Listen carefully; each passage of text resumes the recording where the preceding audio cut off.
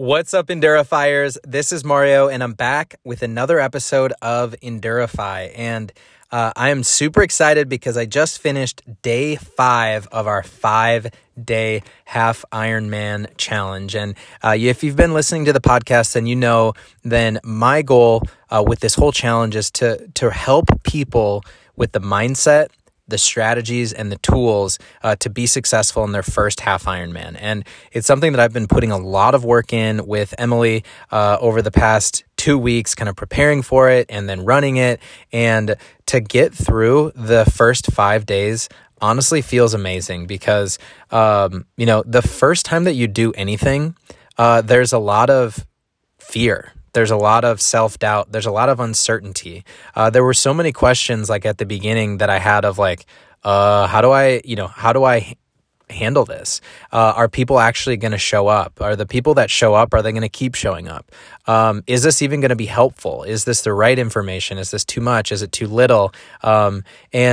Really, I'm so proud, honestly, of myself and of Emily for going through this 5-day challenge and learning through the process. So in day 1, I basically talked through how to develop an iron mindset. We talked about how to, understand what your goal is, why that's important to you. Then in day 2, we talked about training plans. In day 3, we talked about nutrition. Day 4, we talked about how to know if you're ready. And then day 5, which was today, we talked about race week and race day strategies. So what we did today is we looked at what should you be doing in that 1 to 2 weeks before the race. And then I actually had Shannon, who is somebody that I met in trying to interview recent first-time half Ironman triathletes. I had interviewed her, and she recently completed her first half Ironman in Galveston. And she shared with the group what that race day experience is like. So she walked through how it's going to work with your athlete check-in, how it's going to work with your bike check-in, and some really important information for kind of the morning of, just to give people a feel for what it's going to be like on race day.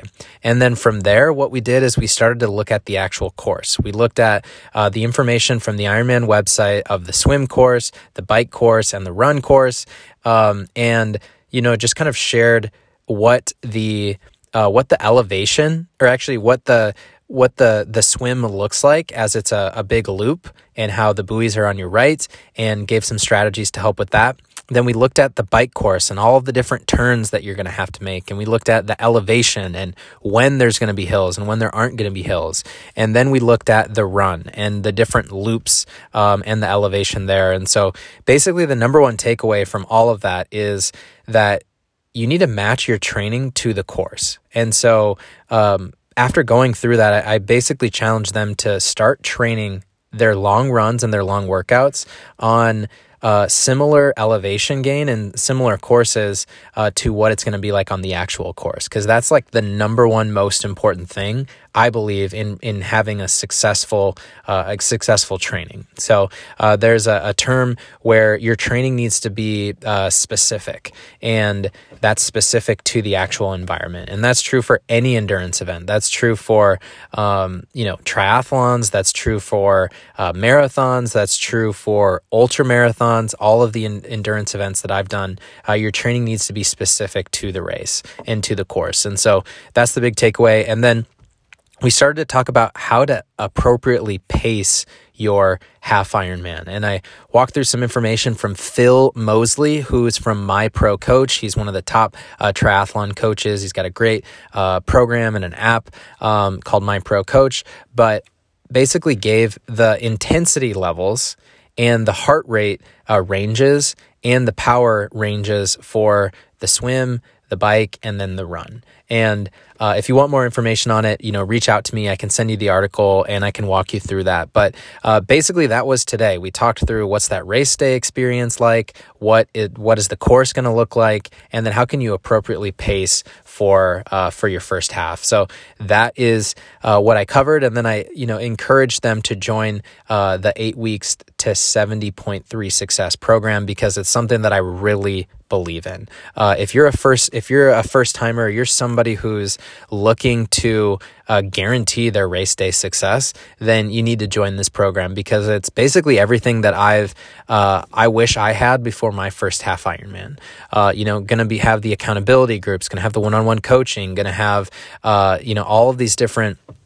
I'm going to have some recorded modules on the swim, the bike, the run, interviews with people who just finished. There's so much value in this program, and I really believe in it. And I'm really excited for people to join so that I have people to train with and to help coach, because that's ultimately why I'm here, is to help people become their best. And that's what I'm most passionate about. And, just as I'm thinking back on, completing kind of my first 5-day challenge, I'm just really kind of proud of myself for going through the process, because, it was hard. There were honestly times where I was like, I don't know if I can do this. I don't know if I want to do this. And even, there's a lot of self-doubt. And I think that happens a lot with big challenges, like running a 5-day challenge or starting a podcast, running a business, trying to train for a half Ironman or an endurance event.